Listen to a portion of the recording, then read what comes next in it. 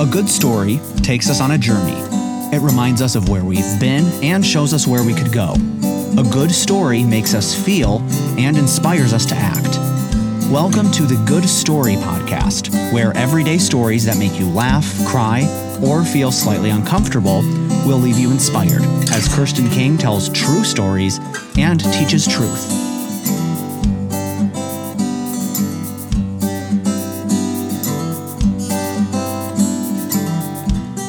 Do you ever say sentences that surprise you? Like when our kids were little, I remember saying, guys, noodles aren't toys. Or stop skating on the corn. Or just because it can fit in your nose doesn't mean it should go there. One day I was talking with a friend and said, I've actually learned a lot from pirates. Maybe more specifically, I should say, my visit to the Pirate Museum really upped my meditation game. It's that sentence I'd like to expound on a little bit today. I'd love to start by reading Psalm 1.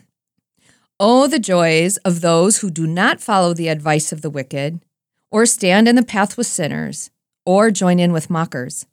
But they delight in the law of the Lord, meditating on it day and night. They're like trees planted along the riverbank, bearing fruit each season. Their leaves never wither, and they prosper in all they do. But not the wicked. They're like worthless chaff, scattered by the wind. They will be condemned at the time of judgment. Sinners will have no place among the godly. For the Lord watches over the path of the godly, but the path of the wicked leads to destruction. In this psalm, we see a distinction between the godly and the wicked, yeah? What are the godly doing? Or more accurately, in the first verse, what aren't they doing? First, they aren't following the advice of the wicked. How can they tell it's wicked advice? That's a great question that we'll answer in a minute. But for now, what else aren't the godly doing? They aren't standing on the path with sinners.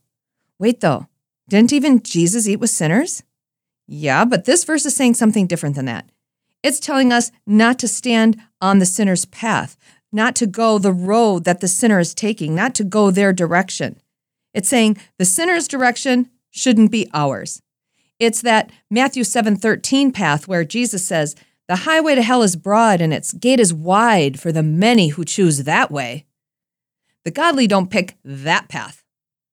And finally, in Psalm 1, it says, the godly don't join in with mockers. The godly don't call the things of God detestable. They don't roll their eyes at God. They don't scoff. They don't mock the things that are true and right.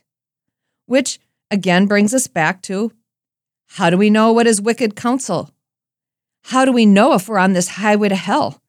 How do I know what is true and right so I don't end up mocking it? The answer is found in what follows in Psalm 1, verse 2. It begins with but. So we know a opposite is coming. There's going to be a huge contrast, right? Like if we heard somebody say, I work every day next week but Wednesday. We would say, whoa, something so different about Wednesday.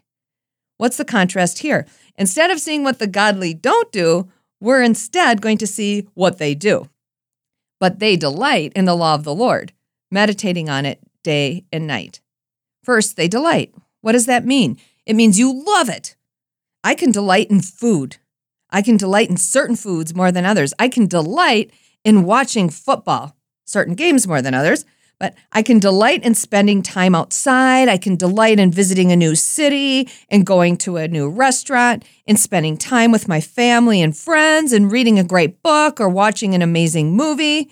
Psalm 1 tells us that the godly delight in the law of the Lord. Keep in mind, it doesn't say that's the only place they find delight. All those things I just mentioned are fine things to delight in. But what about the word? Do I delight in it? Part of the way I can see if I do or not is by asking myself the next question. Do I meditate on it day and night like the godly person mentioned does?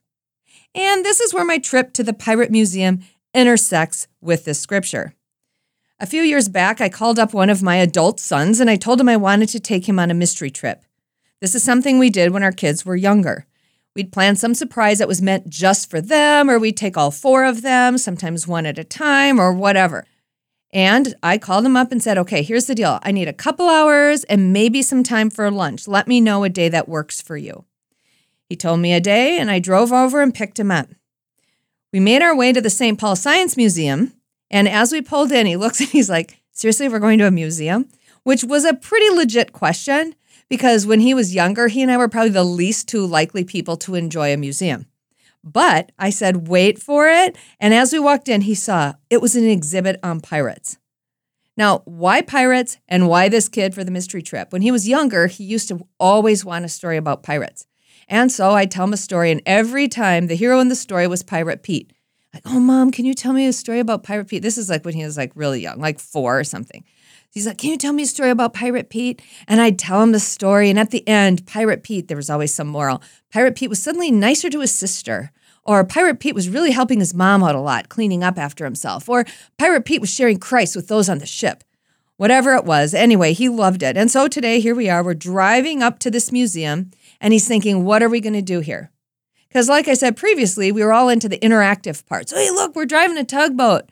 Hey, look, it's like I'm an ant. I'm crawling around. It feels just like an ant. Or, hey, look, my hair is standing straight up. This is crazy. And I kind of thought today would be no different. But it was way different. We walked in past the bigger than life-size pirate, entered the exhibit, and we could not stop reading. It was so interesting. Pirates shared all the loot and bounty they gathered, unlike the Royal Navy. That's why it was so easy to recruit. They'd jump on a ship drawing swords from their scabbards and they'd commandeer it. Sometimes, hey, Danny, look, sometimes it says they even took ship captains to their desired destinations before stealing the boat. Whoa. Danny, look at this. Danny, read this one. We spent hours there, and then we talked all about it over lunch. Later that night, my husband and I had plans to meet a couple for dinner. We'd recently moved to the area, and we were enjoying this process of getting to know new people, and they had asked us if we wanted to meet for dinner. So, hopped in our car, drove, walked in, and they had already were seated. We walked over, sat down next to them, and then they made a fatal error. They asked us, how was your day? And that started it. I started talking about pirates, and I could not stop. Oh, it was great. I went to a pirate museum. Hey, did you guys know that walking a gangplank is a myth? Which totally makes sense. Why, if you're going to send somebody off the ship, would you say, okay, now balance on this little tiny board? No, they just pitched them overboard. Or sometimes they tied them to a rope and throw them behind the boat and drag them for a while. That makes more sense, doesn't it? They kind of looked at me a little bit weird. But whatever. And I went on, hey, did you know that many of the pirates, because I thought they kind of sounded mean. But then I said, did you know that many of the pirates took it up as a vocation just because they needed to care for their families and the Royal Navy was not paying them enough? Then we needed to order. So we ordered. And then I talked about it again. Hey, did you know that there's female pirates? I had no idea that there was female pirates, but they were. Often they were the ones with the short swords and they'd jump on the ship and they were so small and they'd run around and surprise people and just stab them. I'm like, oh my goodness, why am I talking about this? And I could not stop. And then I asked them, hey, okay, just one question. Do you think they wore eye patches or not? Yes or no? Yes?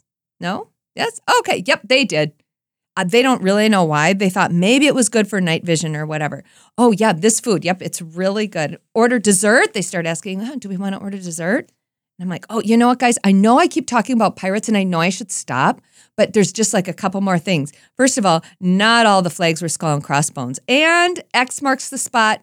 It's a myth, which makes total sense. If they'd grab a bunch of loot, they'd keep it with them. They didn't know if they were going to go back the same way on the ship. They had no idea. So they'd take all the stuff with them. I am so sorry. Okay, one more thing though. The youngest pirate was 7. They found his leg bone. They told the story about him. The pirates had grabbed the ship that his mom and he were traveling on, and he threatened the life of his own mother if she didn't let him join the pirate band, and he did. And then he died really young because they found his bone and he was 7. Okay, yep. And dinner was over and it was time for us to go.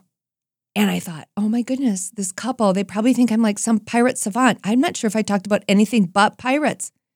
We were walking to our car and I turned and I looked at my husband. I'm like, Kenny, is it true? Did I only talk about pirates the whole night?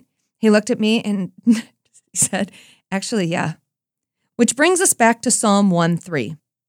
If the godly are delighting in the law of the Lord, and if they're meditating on it day and night, they're going to be like a tree bearing fruit. Their lives will be productive. They'll be blessed with the presence of God himself.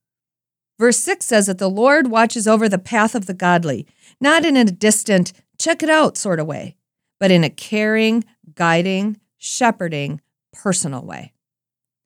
Psalm 16:11 says, you will show me the way of life, granting me the joy of your presence and the pleasure of living with you forever. not without bumps, not without unexpected turns, perhaps, but always with the joy and pleasure of his presence. So, how did it end? Did I ever see these people again? Yes, I did. Did they notice you fixated on pirates? Again, yes, they did. In fact, there are times when they refer to an event as, was that before or after our pirate dinner? Which is kind of embarrassing, but it's a good story.